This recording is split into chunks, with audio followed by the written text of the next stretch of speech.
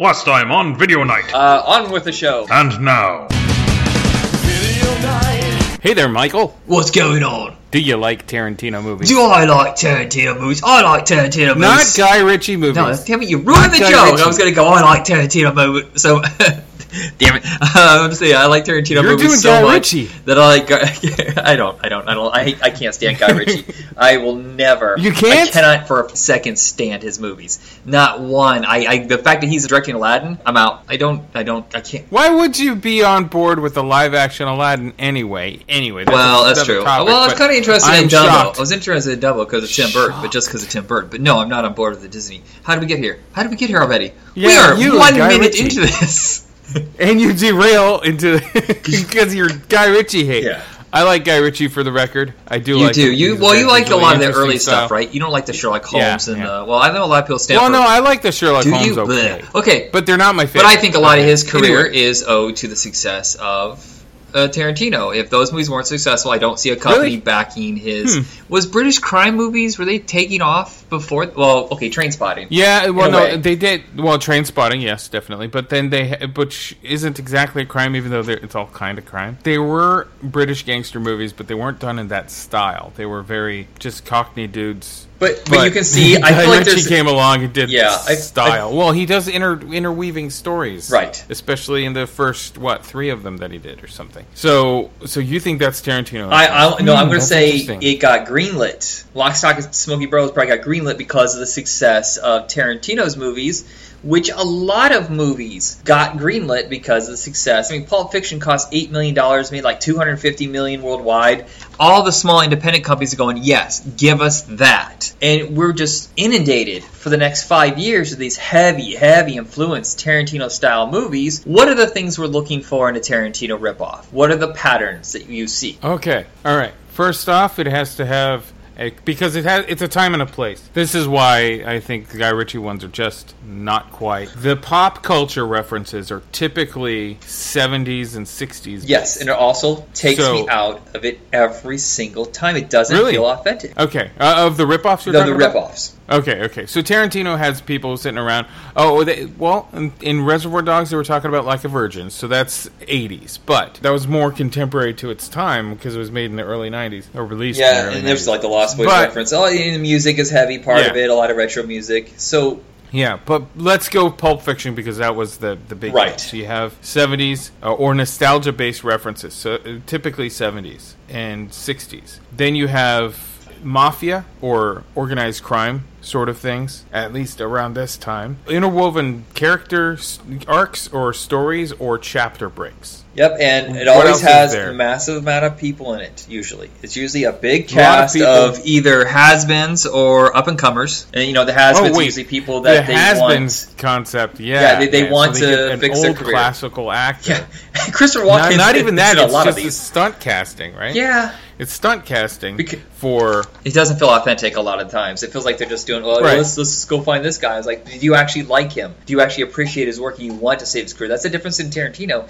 is that he spoke that kind of pulp culture reference in his world. That was his world. That was authentic. And the fact that he absolutely loved some of these actors that were in these like low-grade grindhouse drive-in kind of movies. That's the big difference, I think. Yeah. And, of course, maybe a gun shootout, some sort of violent thing going on, and explosive violence, Yes, too. it's usually out of nowhere, Because very, very bloody. Because you have Marvin getting his head shot off in the back of the car in Pulp Fiction. Like, oops. And that's really explosive and bloody. And then it's actually driving the plot as well. So you kind of want to have stuff that's violent like that. Yeah. To also it usually drive the happens plot in a little big bit. city as well. It's usually L.A. or like New York, stuff like that. Somewhere with borderline metropolitan. Because Right. there's two different worlds of these kind of crime movies during this time period. There's the small town crime, which like the Coen brothers really mastered, and then there's the big city crime where stuff goes on and it's so normal in these big cities that no one really notices or cares. Right. Now, there's one movie that Tarantino didn't make that he wrote that he really hated when it came out, and it was Oliver Stone's. I don't know what you call it. It's experiment, I suppose. Vertigo Trip, which I tried watching again last night and I couldn't even get through 20 minutes of it without like I was getting sick. Well, all the Dutch angles, man. It's not just the Dutch angles. Movement, the it's a moving movement. I Dutch angle. I saw this in theaters. It's a moving Dutch angle, Yeah. so it starts in one corner, and then it like slides. The camera tilts and slides to the next corner, and it's constant. Yes, and I tried watching this in theaters, and everybody I was with was like, they were fine. I had to look away and just listen for the entire movie. I got sick. Oh, wow. Yeah, well, I'm getting worse too. As I get older, I get triggered more and more by visual stuff. So Tarantino wrote a bunch of stuff before he got his movies made.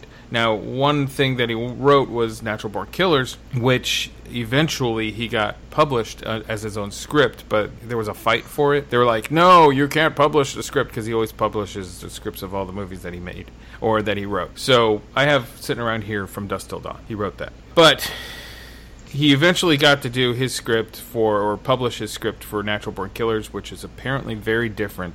It's probably also shooting directions, too.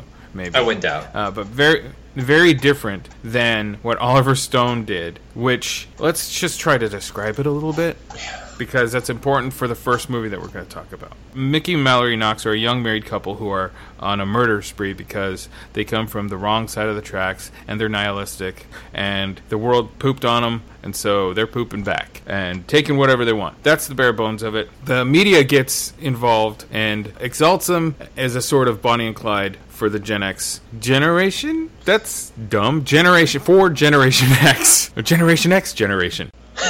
I know. I do stuff like that. I wrote the same word twice in one paragraph. I hate myself. Yeah. Ugh, I'm so illiterate. Yeah. Well, so the media hoopla all over that as well. At the same time as the movie was just wrapping up, it was in post-production, like the last week of post-production, O.J. Simpson happened. And the O.J. murder happened. Because he murdered her. Come on. Oliver Stone and company were sitting around watching the news, and they were like, well, the news is really eating this up. They're watching the Bronco go down the road, and they're like, this is Natural Born Killers. Like, is art imitating life, imitating art sort of thing. So, visually, what happens with Natural Born Killers, as you say, it's got too many Dutch angles and swirling camera work, but it's not just that. It's so much blue screen or back projection of things that shouldn't be going on. Stuff like yeah, this. Yeah, it seems like he's just messing with you, making almost, an experimental movie, a very expensive experimental movie, kind of the way that Francis Ford Coppola did with Rumblefish, even though Rumblefish is way more successful. It's like he was trying new visual styles. And to me, it doesn't work. I think there's a great... But he wants to do every visual but I think style. there's a great script in there. I want him to remake it. Well, right. But he even does animation, like hard, really crazy, like the movie Heavy Metal kind of animation in it. And you have big cameo casts, like Rodney Dangerfield as Mallory's sexually abusive dad. Horrible stuff, and it's the biggest turn that Rodney Dangerfield ever did. So it's got stunt casting in it. It's got just visuals up the yin-yang, and it's incredibly interesting to watch and difficult to watch, depending on your mindset. And so much of it can be boring because it's all so much. I'm not a fan. Yeah, I'm not a fan of Oliver Stone. He seems to be. There's a lot of directors out there during this time period. It shot up and got to do whatever they wanted to, and it's a lot of style over substance. It drives me nuts. Well, the one that he did after this, Nixon's great. What? Nixon's phenomenal. I mean, no, I'm not talking about the one directly after, but after this, he made one that's actually a film noir sort of thing. U-Turn. Yeah. I've heard good things about that U-Turn. I watched a little bit of it, but I couldn't finish it because I had to go somewhere or whatever, and I never got back to it. It's super. U-Turn is great. But it has a little bit of really weird camera work, but nothing as disruptive as Natural Born Killers. So, why are we talking about Natural Born Killers, dude? Because I thought this influenced Love in a 45. We swear on the sacrament of our own blood that we will die before falling into the hands of Allah. 'Cause dying free is better than living in a cage. Do you love me, Wa? More than anything. More than a preacher loves God? More than Jimmy Swaggart loves to swag. I'm Waddy Watts. Her name is Starlene Cheatham. We specialize in risk management.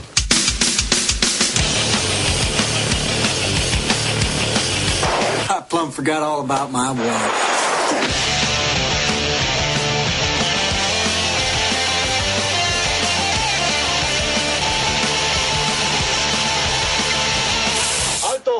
gonna go?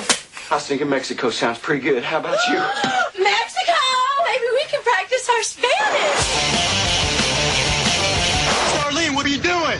Putting on makeup. In case we get killed over there, I want to make damn sure I look good for those cameras.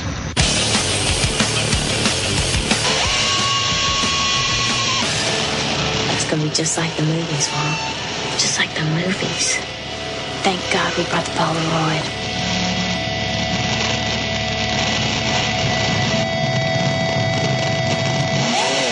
I feel like 11 to 45 was at the same exact time. Well, Is this because California? Are both these movies greenlit because of California? Because everybody thought that movie was going to be red hot and it didn't make squat. oh, Because interesting. remember California in '93, everybody was like, "This is going to be the big movie that makes Gramercy a known studio. It's going to make Brad Pitt a star," and it didn't make squat, but everybody was talking about it. I saw that trailer like That's 1,000. California Yeah, with a K. it should have been called California. Dang it, just California. So obvious.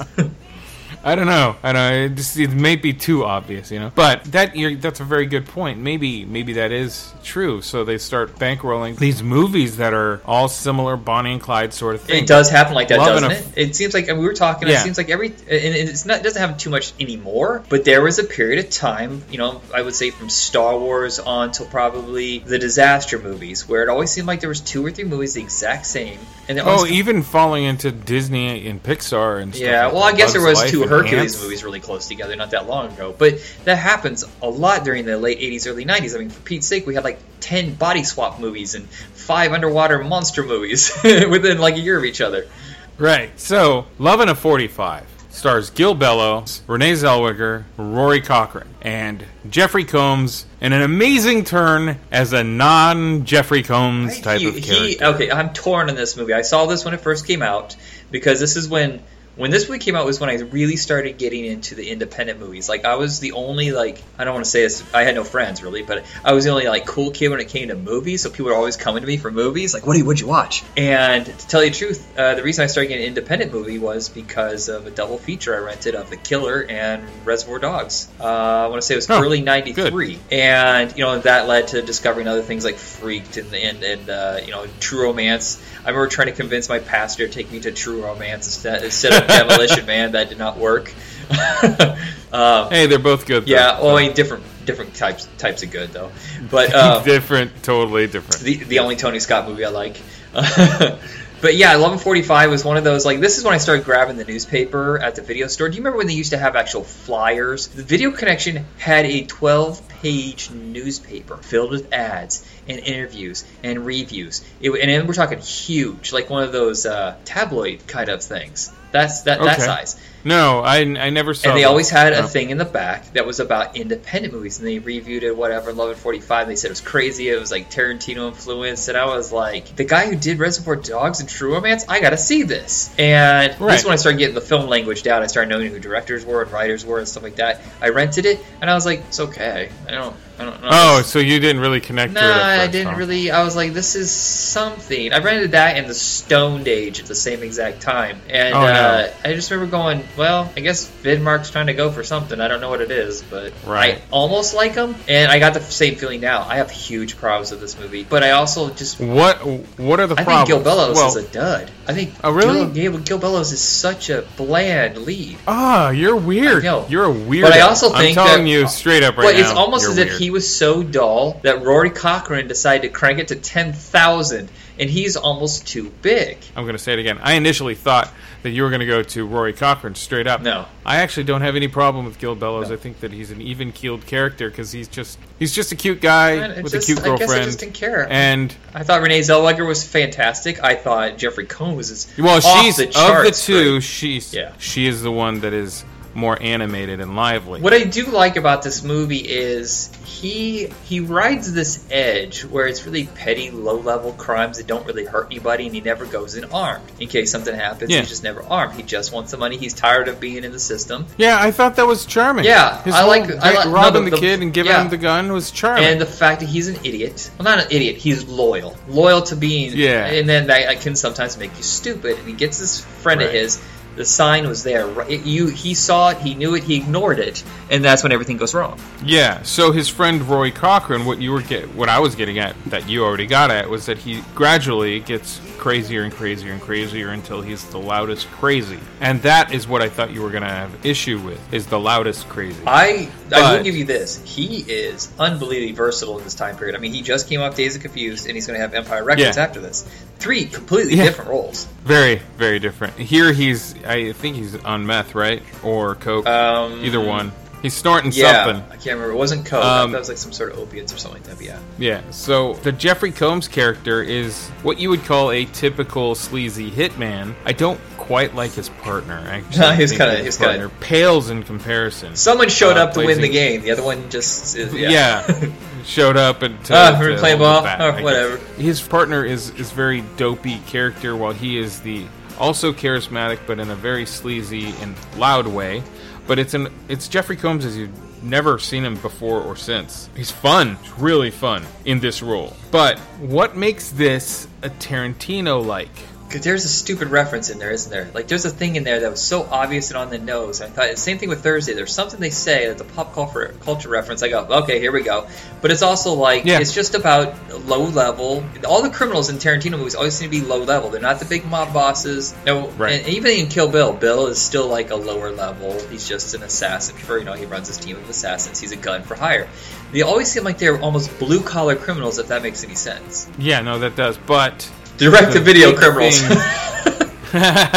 The big thing that I picked up on was when, I don't even remember their names, when Renee and Gil go on the Lam and they're driving cross-country, because it is a bit of across Texas, it is a bit of a road movie. So they're driving, and the blue screen work, when you're driving in a movie, you want the background that you're projecting or blue screening to go in the same direction as the car is or whatnot. You want it to work that way. And here it works absolutely opposite. They're driving sideways, so the footage is basically you mounted on top of a car going forward. But they're driving sideways. Or vice versa. They're driving forward and the background is sliding across the background. And they did this for a good minute and a half or something. And I was like, this is the Natural Born Killers part of the movie. Like the direct. Not just that there are a couple that had to shoot people. Because this is not Mickey and Mallory crime spree kids.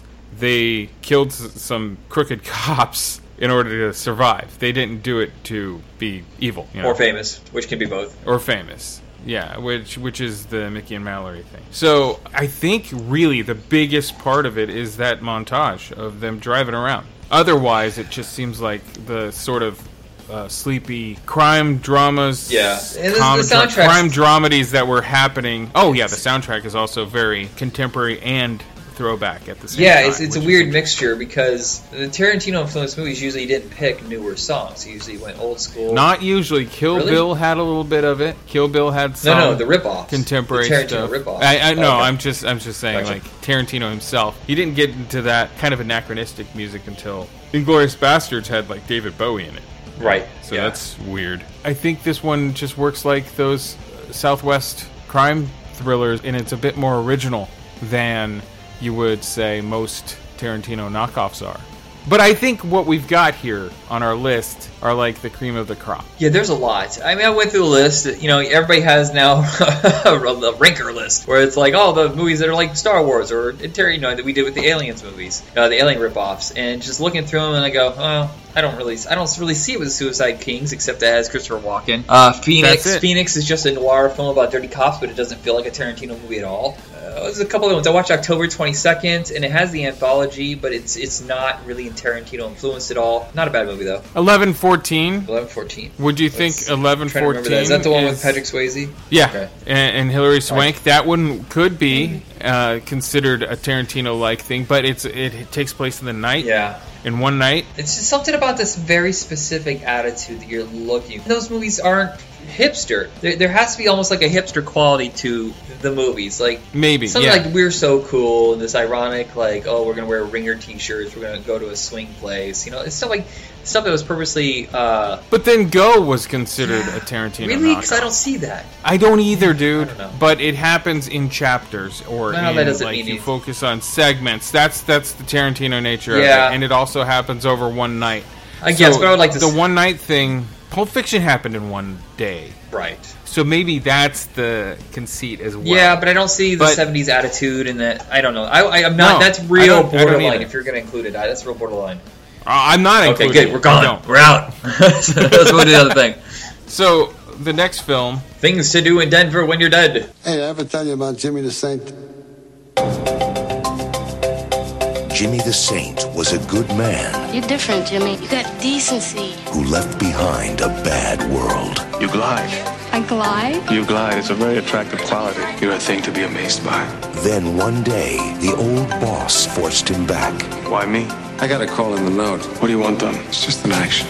It's not a piece of work. Look at this. All the Pig brothers from back in the day. One-shot deal. We're in, we're out. Are you in? Absolutely. Yeah. You still crazy, man? Well, I am what I am. It would be smooth. Bill, you're gonna be with Jimmy in the moving van. Bring the kid there, we scare him, and that's it. It would be easy. How's it looking, big man? Looking good. It would be the biggest mistake Can I see some ID, please? he ever made. I'll give you ID!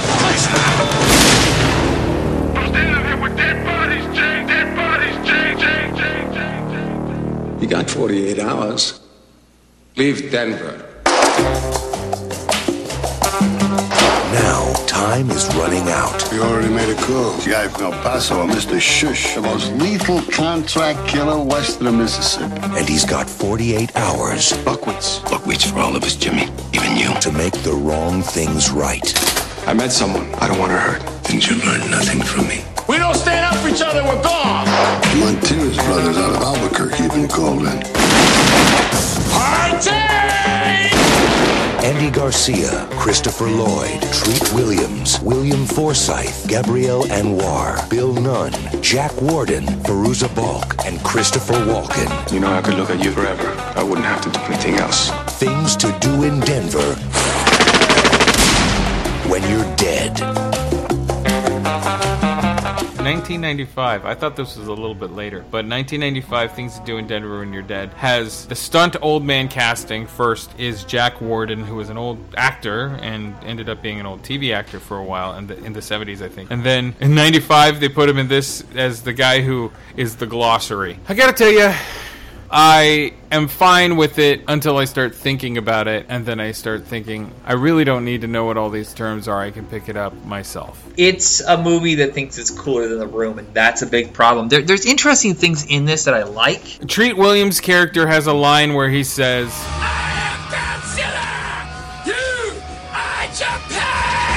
which is my favorite line in the movie. He is the best character in this. Here's my problem with it. Part of me loves the fact that they all have weird names. You know, the man with the plan, Sweet Wind, or I can't remember. I can't believe I just watched this movie a week ago and I can't remember the names. But they all have cool nicknames. Easy Wind. Easy Wind. But that's almost part of the problem, is that it's trying almost too hard. I can't tell if I should embrace the stylization of all this, like this is like not of our world, or kind of roll my eyes at like, oh, you're trying to one-up somebody with your just like ultra hip. Like the thing with the hands, the touching of the hands. I get it, but I don't. It almost feels like it's on purpose. Like it's not an honest moment. But here's the biggest problem I have with the movie is I feel like the Weinsteins, the way that they've always been with movies, were like, we're rushing this out for Christmas. Let's make this as cool and hip as possible. Let's not let this movie breathe. It almost feels like a movie where there's better footage left on the floor that was more appealing to, say, critics instead of Gen X. Yeah, well, this is one that's really, it's kind of the yuppie of the bunch. Jimmy the Saint is a guy who's got this business that will not last. It's Afterlife Advice, which you go in and you record advice for your loved ones, and then you die. And then they come in and view it at the place of business. This wouldn't last. They would have to upgrade it and upgrade it and upgrade it in order for it to last, and you can just get a little flash drive of this stuff now. Yeah. if it was now right. Anyway, I was just thinking about how silly that was. But he's trying to go legit because he was a criminal. Jimmy the Saint. And he was always a good guy, even though he was a criminal. The movie is weird because the conceit is the mob boss, the man with the plan, has a son who's not all quite there. He's mentally deranged, as it is. And he watches a little girl at the beginning of the movie, and then he tries to abduct her. Then he gets thrown into jail for a minute. Eventually he gets let out, but he's obsessed, this guy, not with the little girl exactly, even though, why did he have to get her? But he's really obsessed with a broken relationship, and he wants his girlfriend back. So, the man with the plan says, "Hey, Jimmy the Saint, go get your crew together, scare the boyfriend away, and bring the girlfriend back, so my son and she can rekindle the relationship. If you don't, it's buckwheats on ya." Whatever. Terrible impression. It's the dumbest conceit. Yeah, it's also, so he dumb. owes them a favor for some reason. I never caught why was the reasoning that after all these years that he owed him, that he had to do this for him. It's a John Wick sort of thing. All he says is he's got a marker. Okay. So it's the marker is the favor. So that Walken did a favor for Andy Garcia by letting him go, which doesn't normally happen with mobsters, correct? So that's the marker, and that he owes him. That's probably the marker. Okay. Yeah. Yeah. Here's the thing: is why does he need that crew, that particular crew, that many people? Yeah, Pieces. Christopher Lloyd. Why so many people? Pieces. He's got leprosy or something in his. It's actually not leprosy. It's circulation, circulatory right. problem. Which I've seen. So he loses toes and fingers. There's a customer who has this. It's nightmarish. Franchise. Why is his name Franchise? William Forsythe. Why is he Franchise? What's that mean? I don't know, actually. I'm going to tell you. And this is all set around Denver, and Franchise is the redneck of the bunch who lives in a trailer park with his family. Does he dream of Piggly Wigglies owning a franchise of Hot Nows rallies? You have Easy Wind, played by Bill Nunn, who is the big black guy of the bunch. Wasted. I'm not going to say he's a magnificent actor. I really liked him in The Job, but good God, there's no reason to have him. No, he has a couple of good moments. Like it's just wasted. Dialogue. You have the whole thing with Critical Bill, Treat Williams, about him eating poop. His conversation about the poop. He's so honest about it. It's just like, well, I mean, it's kind of soft. It don't really flavor or anything like that. You just put a little piece of poop in your mouth. It's just a little piece of poop. It's kind of spongy. Yeah. Why does wait? Why is it a franchise? You didn't tell me. I don't know. Okay. I was asking. See, that's what I'm thinking. Is a lot of this stuff isn't said, and a lot of people are like, "Well, you should just be able to read into it or whatever. You don't need everything." No, you spelled can't. out You for can't with the names. Like, no, you can't with the names. Yeah. But you have Tiny Lister has a cameo.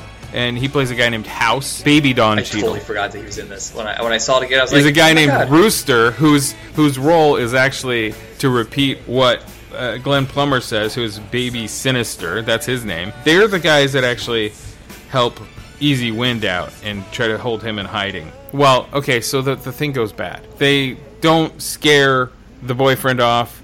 They end up killing the boyfriend. Oh, and the girlfriend. So now they're completely screwed. Yes. Here, okay, first off... And they gotta pull in... Hold on, they gotta pull in Steve Buscemi, who plays Mr. Shh. I thought it was Mr. Hush, but... why in the hell did he choose those two? Now, I get a little bit why Treat Williams, because he asked him, but he's smart enough to know he's not mentally stable enough to do this. He's not there. But why Christopher Lloyd? It is plain as day. First off, he's supposed to be this smart. He should have known there had to be a state trooper uniform. Get a state trooper uniform, for Pete's sake. And two, you don't have the guy who's like 75 with fingers falling off, B. It seems so obvious. And that's when I was like, no, nobody that stupid. Nope. It should have been him and Bill Nunn. Those two are believable as cops. Nobody else, because even William Forsythe, he was not... why did he even need those five guys? That's the thing I don't understand. Why did they need them? No, he didn't. But you also... Well, it's just slasher movie rules. You need people to kill. Yeah, that's the thing that bothered me. It just seemed like it's completely useless. But Josh Charles is the boyfriend. I forget to mention so that. Smug. Josh Charles, which is... Smug. Yeah, he's really smug, but he's the character you're like, that guy's smart. But these guys are stupid. Yeah. But at the same time, you have to be like, well, kid, you just had a knife to your throat. You probably want to shut the hell up now. What are you doing? Yeah. He's too smart for his own good.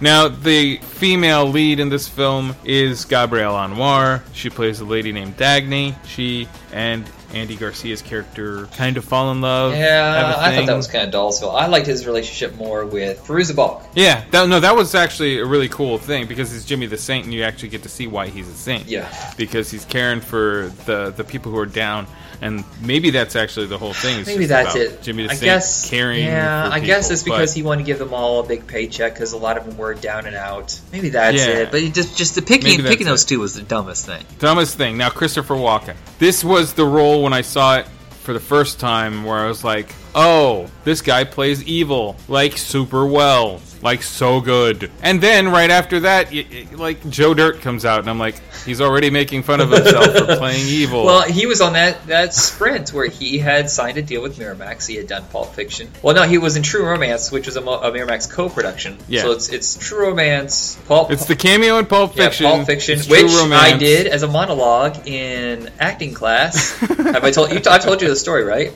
Yeah. I'm not going through it again. It's too embarrassing. Then he did The Prophecy, and then this. So he was like Miramax's go-to Well, he guy. did a bunch of The Prophecy. Yeah, I was going to say, this went on for a while. But, that was when his career was kind of in the dumps. He had only had, I think, King of New York in a whole 10-year span where people actually liked what he was doing. It was pretty embarrassing. And Miramax basically, like said, this is our go-to guy. We'll sign you to a contract. That's the one thing I do enjoy about the Weinsteins, is they were kind of loyal to actors for a while.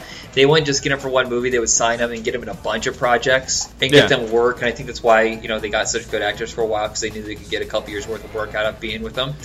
And this is kind of the revival of Christopher Walken. I think he knew, though, by the time the Suicide Kings rolled around, that he was going back down that slide again.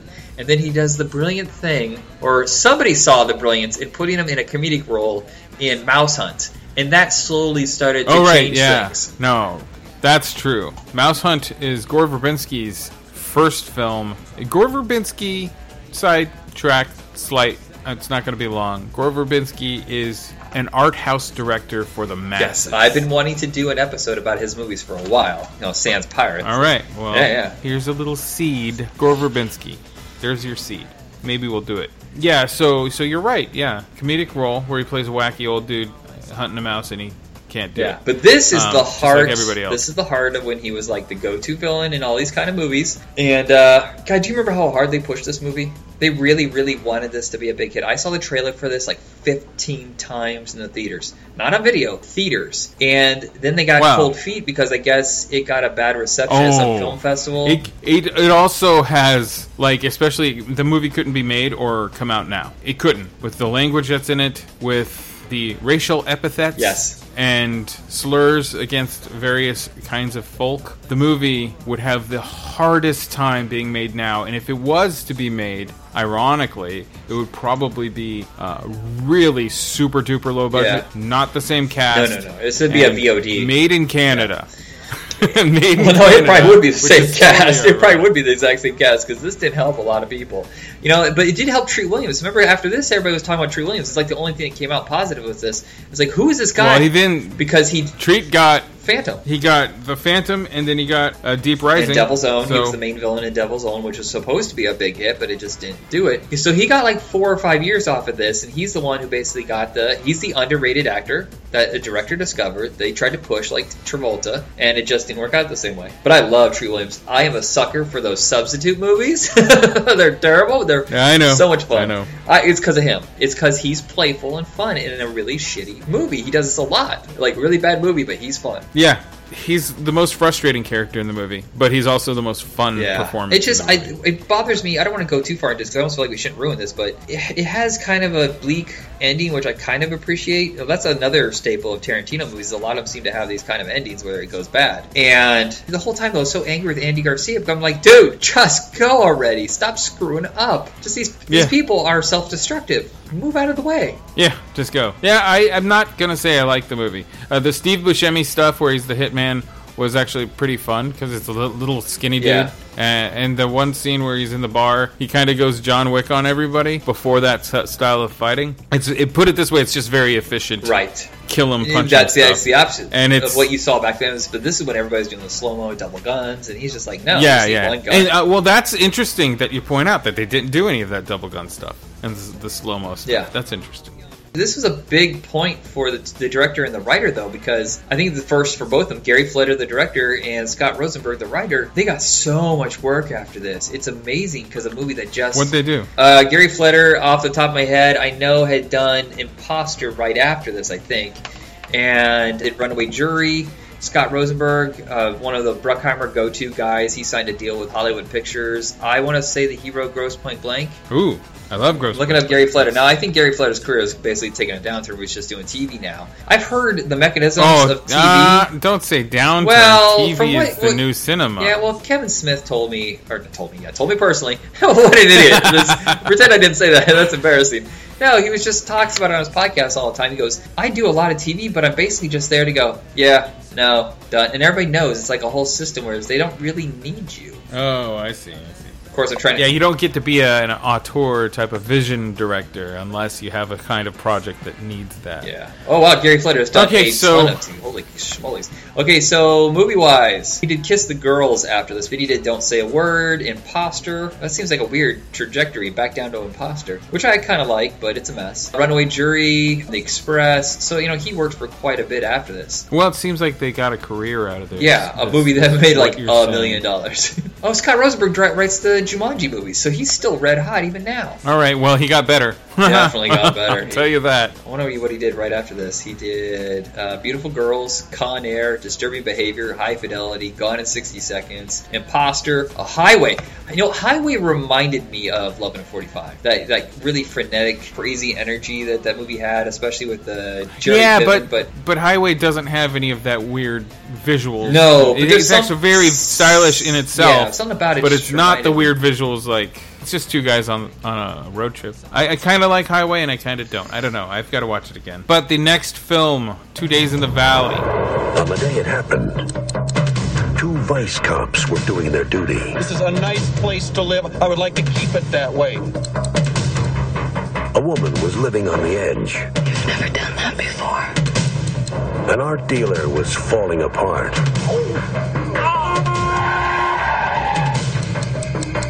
And the director was ready to call it quits. But a murder was one way to bring them all together. Get comfortable. Help! He's dead, and I need to call the police.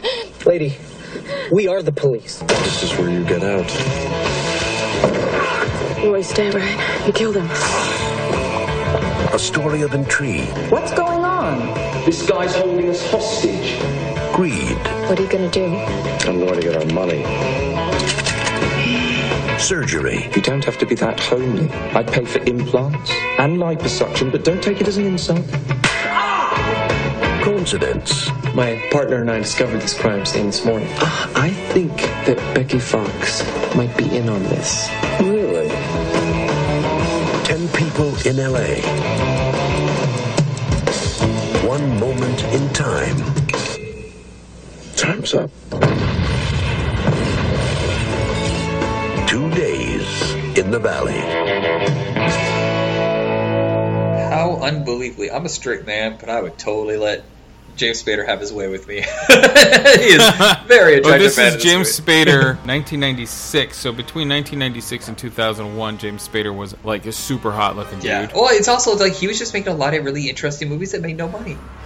He had so much success in '94 with Stargate and Wolf that he became a leading man again because he was starting to dip down a little bit. And then he just did all these like noir movies and crime stuff, and of course Supernova being legendary for basically destroying his career and pretty much everybody involved. But he looks so good, sure. Right? Like again, James Spader. Do whatever you want. I don't care. I'll get aspirin tomorrow. Okay. This is my favorite of the bunch.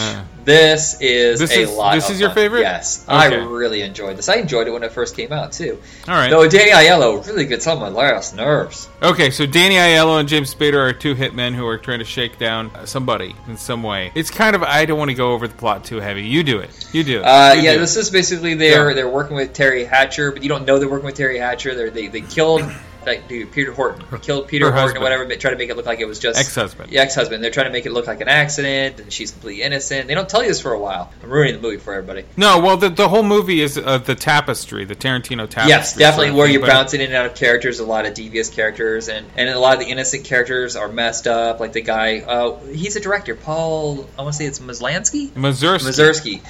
In a rare... He plays the director. Yeah, so he's kind of... I don't remember him ever being an actor outside of this, but he's pretty good. He's suicidal, he hasn't had a hit forever, and people always, like, when they know who he is, he's like, oh yeah, it's been a while since you had a hit. Whatever happened to you? That's the worst thing. I can't believe... I've seen this, I've heard this happening. People are like, so whatever happened to you? Dude, I'm literally standing in front of you. What do you think? I'm here. Stop it. I'm just trying to... what happened to you? We're going down at the 7-Eleven. Shut up. But it's really depressing, and he's, suicidal, and that's a big arc in this, is that he has a little gun with him to kill himself. It plays into the rest of the movie, trust me. James Spader and Danny Aiello. Yeah. Danny Giello have a falling out.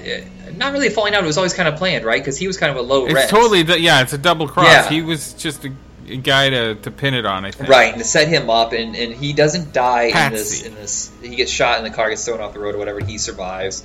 But he's... Car blows up, and, but he and doesn't. He wanders off to this lady's house, he takes her hostage, and all the characters kind of congeal around this. And then you have the other story with James Spader, and he's back with his girlfriend, Charlize Theron, and I think this is her first movie. It's her first role. Yeah, I know she was an extra in Children of the Corn 3, Urban Harvest. Yes, that's true. How do I do it? That is true. This is her first lead, and I'll tell you, not into her. Nope, awful. She gets a lot better with time. I mean, as an actor, she gets a lot better in time, Yes. but how they're presenting her Well, as the sex yeah, object in that's this a film? big thing. Everybody was talking Not about into this. her. They were like, oh, she's this new girl, and she's really hot, she's really naked. And that was kind of where they pigeonholed her for a while. She's only kind of naked, to be well, honest. maybe it's because I remember the movies after that. She seemed to get cast a lot about, for the next 5 years, in sexual roles. What was the next Well, it's one? like- The next one was like Devil's Advocate, and I think she was naked She in was that, in but it was that, also yeah. just more tender. It wasn't Right, but exploitation that seemed to and happen a lot back then. Is like an actress would show up nude in a movie, and all of a sudden everybody's insane about her, not even focusing on her talent.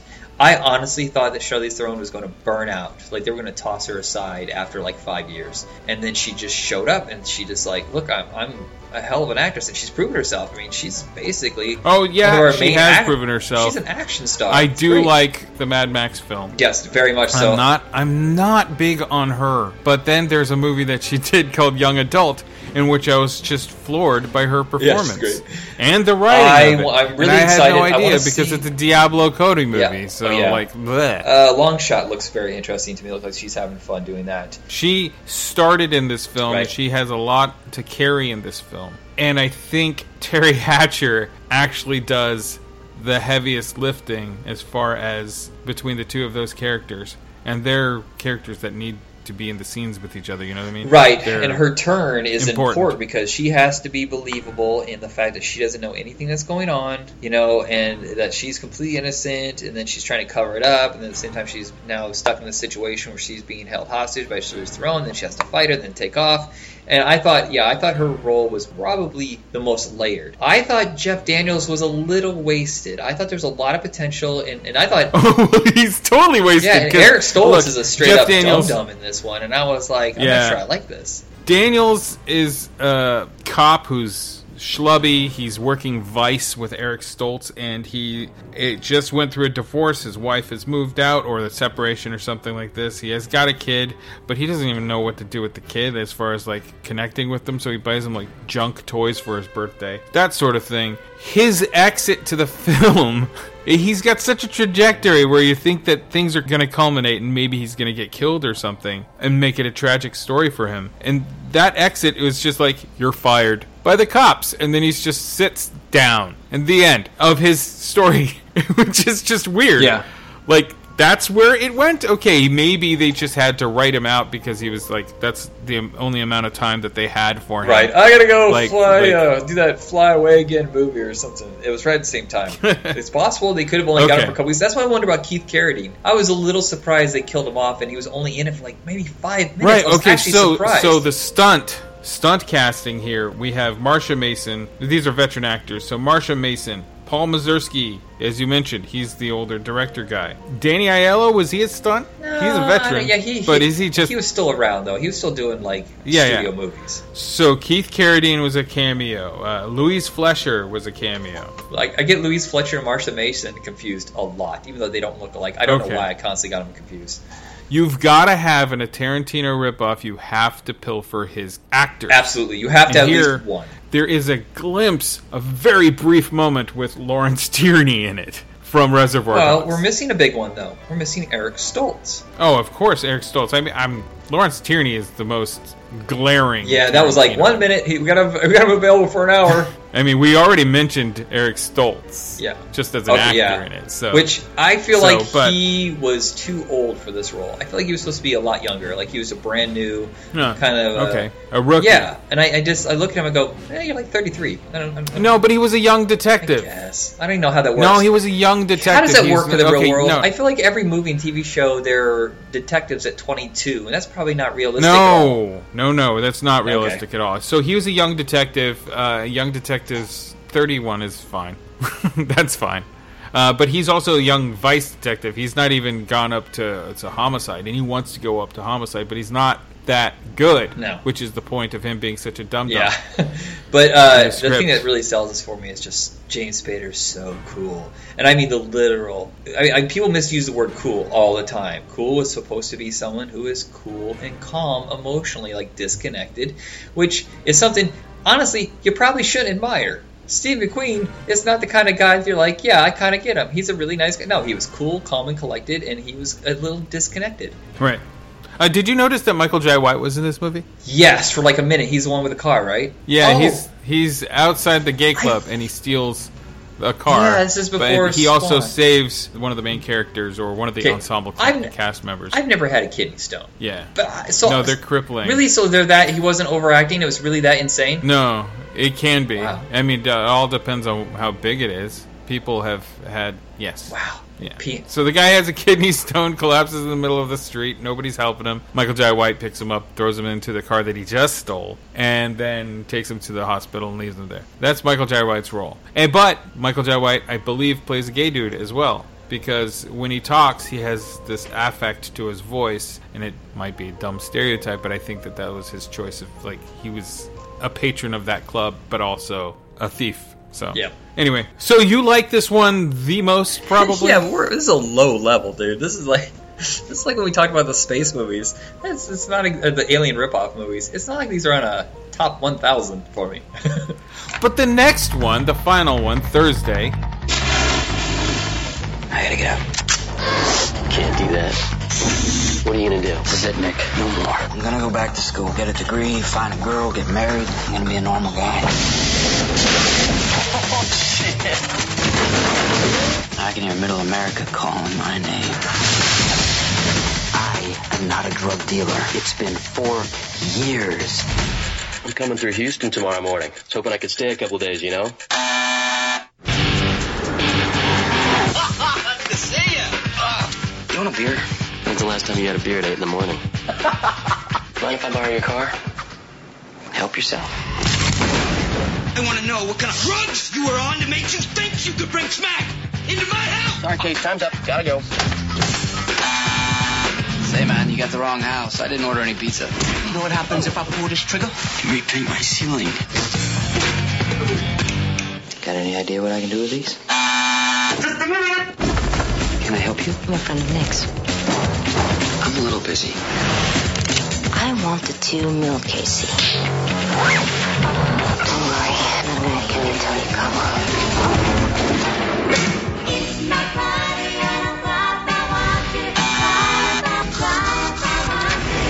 Detective Kazarov. May I come in?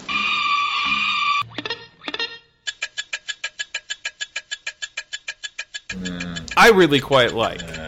Except, I'll tell you, it's kind of visually flat. Which, when you look at who the cinematographer was, you'd expect it to be not as Who was flat, it? Was it Bill Pope? It's a French dude. Okay. I know, it's not Bill Pope. That would be crazy. It's a French guy. Now, Thursday was directed by Skip Woods. It's his only movie, I do believe. Well, let's just say this. The only movie he's directed. He has written an unbelievable amount of garbage. I cannot believe this guy has worked as much as he has for major studios in major movies that have all been complete garbage. He has one good movie. I don't like. Script doctor. No, I don't think he's a script doctor. I think he's the main guy. And the only movie of his that works is because two other guys took over during production, and yet he gets almost the main credit. It was A-Team, because Joe Carnahan and Brian Bloom came in and gutted it. They kept the skeleton, so he got credit, of course, but they changed all the dialogue and they beefed up the they farted on him. Boofed up. They boofed up the action sequences.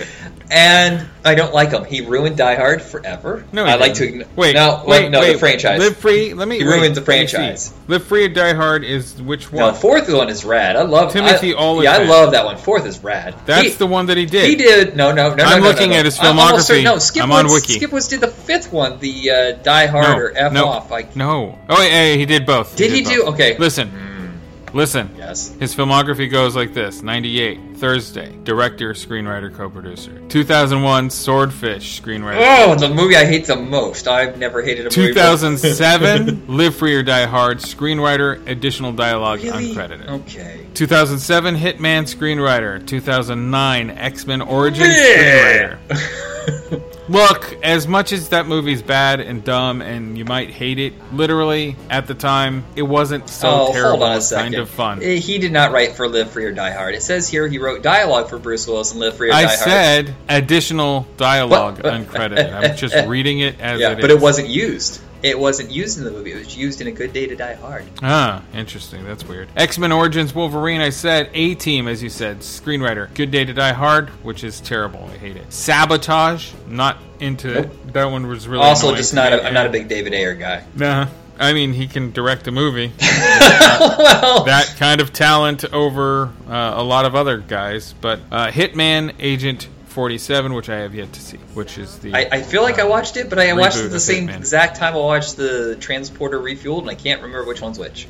Transporter Refueled, he's with his daddy. That's the difference. It's a prequel, right? No, it's a reboot. All right, whatever. That's why it's called Refueled. Oh yeah, Skip Woods. Thursday. This isn't horrible, but I have some things that I have a huge problem with. What? That cop stops him to talk about Star Trek, and I was like, "You assholes!" Yeah, there you go. Like, so Tarantino movie. That's it. That's not the major, because this is broken up and the chapters are time stamps basically. Thursday at 8 a.m. Thursday at 4 p.m. That sort of time stamp. So those are the little chapters. So that's chapter break you can see. The massive cast is the other, which isn't even that massive, but it is interesting. Thomas Jane is the main character. So Aaron Eckhart so unbelievably pretty in this movie. It's astonishing.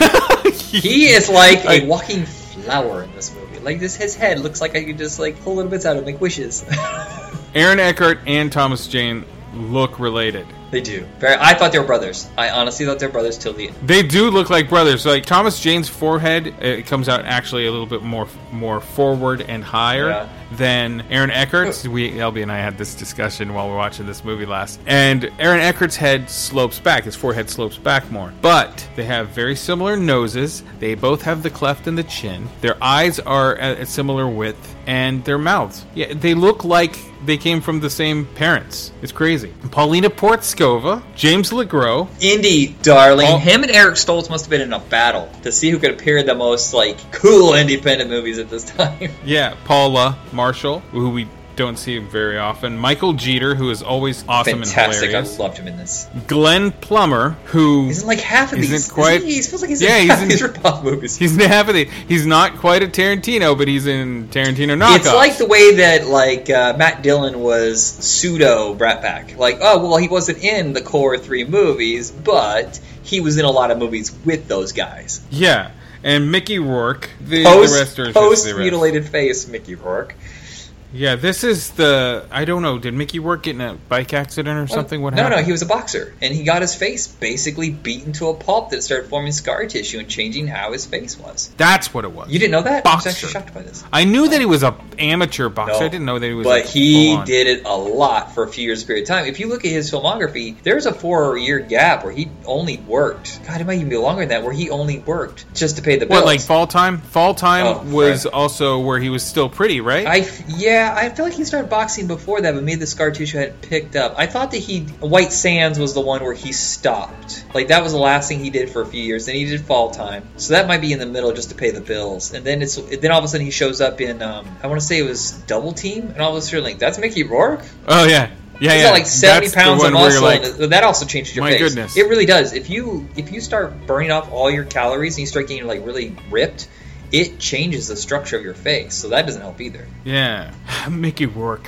What a strange guy. Yeah. And here he plays, this is the thing that I thought that ripped off The Professional, because he plays a kind of Gary Oldman's kind of corrupt cop. And it's very momentary, and it's not nearly as explosive as in The Professional. I think it's weird. With Gary Oldman going, everyone! Hey, how come we've never done a Luc Besson episode? I'm actually shocked by this. I don't know. We've been at this 5 years. It's kind of strange we've never even talked a single one of his movies, have we? Not one. I'm not sure. Fifth Element? No, because a lot of his movies are top tier and popular. Super popular. We dive into that sometimes, but go ahead. Sometimes. Okay, so Thomas Jane wants to he's been out of the life for a long time, but his buddy comes to Houston, Texas is a big place. Texas is a reference a lot in Tarantino's work, but I don't think he does movies in Texas, but he lives in Texas. He does? Yeah, he makes lives in sense. Makes sense because Robert Rodriguez and him are best buds. Troublemaker Studio is down in Austin as well, but Rodriguez is from San Antonio. Anyway, Texas is a reference in Tarantino stuff, but I don't think he's ever made it. Oh, yeah. No? That was Tennessee, wasn't it? What? Dang. Death Proof. Yeah, I was going to say Dusk Till Dawn, but I forgot that was shot in Mexico. So that doesn't work either. But it always seems like there's something about Texas. Always seems to influence a lot of these. There's a lot of sheriffs and stuff like that. You know, we were shit-kicking, kind of big buckle sheriffs, usually played by Michael Parks. Oh, right. Yeah. I can't believe we're almost at an hour. Let me say this. I was with Thomas Jane until the flashback, and then I was like, boy, he's saying the N-word a lot. Oh, he murders all these people. Right. Okay. Yeah, but there's two ways that it's shot. No. She tells this really sexy story. Paulina Porskova comes in, and she's in this pleather outfit. Oh, right. And that doesn't necessarily mean it's true. The Michael Jeter guy is there to do an interview with Thomas Jane because his wife is out of town, but he has to do this interview to see if he's a fit potential father for an adopted kid. And she comes in, Paulina, and ruins it all by telling this crime tale that she heard Aaron Eckhart tell so many times. And it is this sexy, sexed up, no sex involved in it, but I'm just using the term euphemistically, I suppose, or a romanticized version of a deal gone bad. And yeah, he uses the N-word all over it,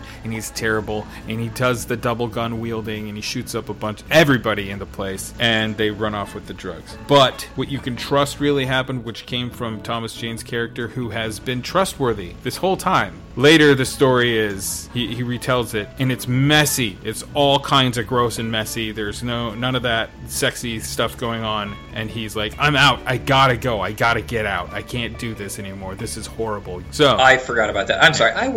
This is another reason why I gotta cut down on my podcasting. I watch like 80 movies a week for these shows, and I forget what's what. And I forgot. I was like, that doesn't necessarily mean the story is true. I was thinking that at the time, and then I totally forgot till now. The most wonderful story of all, which is not wonderful actually. Do you recall that Paulina Porskova rapes Thomas Jane? Yes. And if he comes, she will kill him. And he doesn't. I thought that he could, but he couldn't stop until she did. That's the thing, is I must have missed that. I thought he had to go like 3 times. He just kept going and whatever, and she still hadn't hit her moment. The thing is, he didn't. Okay. Well, if she doesn't get to, but he blows, then she's going to kill him. Okay. And it's actual rape. She's at gunpoint. Oh, totally. He doesn't want it. He's happily married as a happily married can be without actually being teetering on divorce, which is what he is. He's got a couple of like issues with his wife, but they're nothing big. Her business, her company, whatever, is taken her away from him, but he's okay. He's an architect as well, so he's doing all right. But then this situation happens, and also the great Glenn Plummer scene. He comes in and he's supposed to kill him because Jane flushes all the drugs. Right, because he doesn't know what's in the suitcase, and he finds out, and he's really furious, and he decides to dump it because he doesn't want it in his house. Problem is, he doesn't realize it's been stolen, right? By it's stolen from Mickey Rourke, the cop. Right, okay. It's supposed to be delivered back to Mickey Rourke, and it's like fed drugs or whatever. Anyway, Glenn Plummer is also an aspiring reggae rapper. They get high. And that scene, yeah, they get so high, but that scene is really funny and sad because Glenn Plummer's like, finally, dude, I'm going to have to kill you. And then he gets a call from his agent saying, I'm here with the producer and he wants to hear your stuff. And he's like, oh, crap, put the tape on, the blue tape, press play, and then he starts rapping over the phone. And then he gets killed, of course. He's like, you should sign him because he's about to go up. His worth is about to go up. Well, he actually doesn't kill him. He hangs him. Right. That's not my favorite scene, though. I really do believe there is something so special about that scene with him and Michael Jeter trying to hide the stuff, and it's almost like a wacky sitcom. And it reminded me of another movie just now that had kind of a similar wacky, hiding stuff that had Tarantino influence. The Big Hit. I hate The Big Hit. I know you do, and I love it. You and I talked about doing John Woo produced movies for like half a second where you're like, nope. Okay, never mind.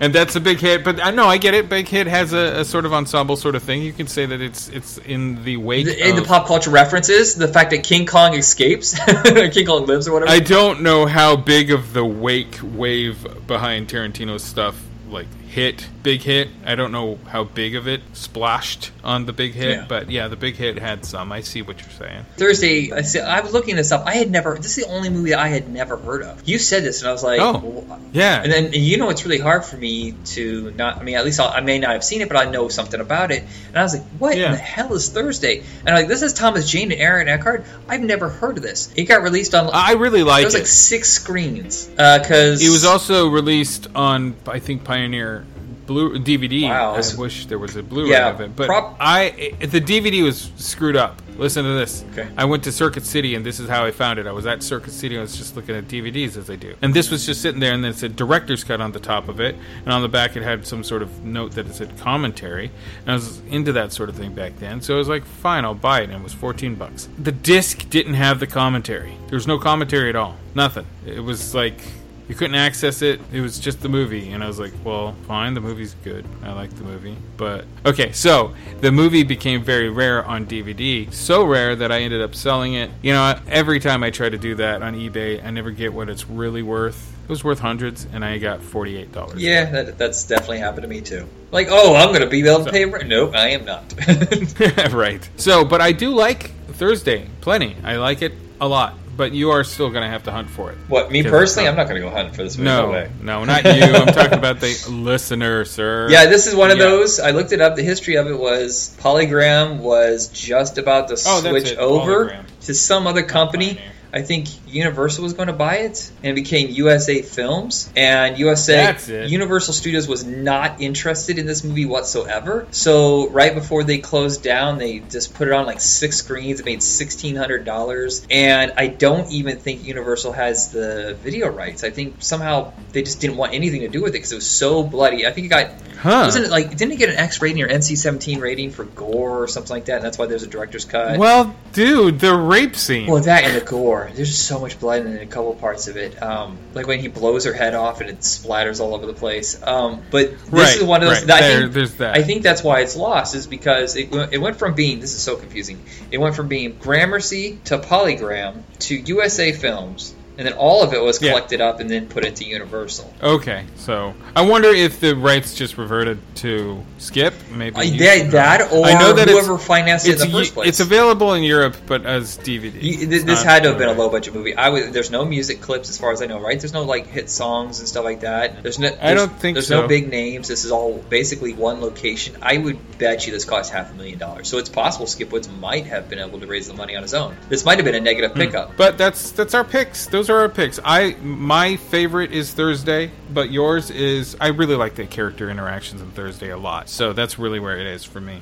But yours is, of the 4... Yeah, it did 2 days. 2 days. A lot of it is because I'm a big fan of John Hurstfield, a guy who's just been cast aside. He's a really good director who just has had no success. He just, every time people start talking about it again, the movie tanks, and then he just disappears. I swear by 15 minutes is a unbelievably good cop thriller. Okay. All right. Well, that's it, everybody. There's plenty more. Do your own research, but those are our picks. Yeah, there's a lot of Tarantino ripoffs around this time. I thought about it like, wow, Dennis Leary's like in a few of these. And like, how many were these that were straight to video or barely released? And then, of course, you have to argue. That's why we set the rules. There has to be certain things that copy. It can't just be a mafia movie. It can't be like a hipster movie. Yeah. It has to have these certain elements. It can't be swingers. I mean, yeah, a lot of it, I would say Thursday is kind of on the borderline. It's only because like the stupid thing where he stops and says the thing about Star Trek and just... And the chapter break. Yeah, and so that one... And the double crossing. Yeah. The double crossing and the rotation of characters in and out of this. Right. Because it's also like a bottle episode because it's in one location. It's his house. Right. Very few moments are in other locations. So it's a little bit different. All right, everybody.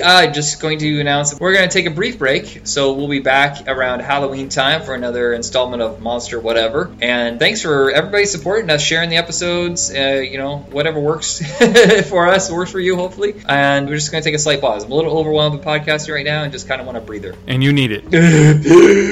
Yep. See ya, everybody. Bye.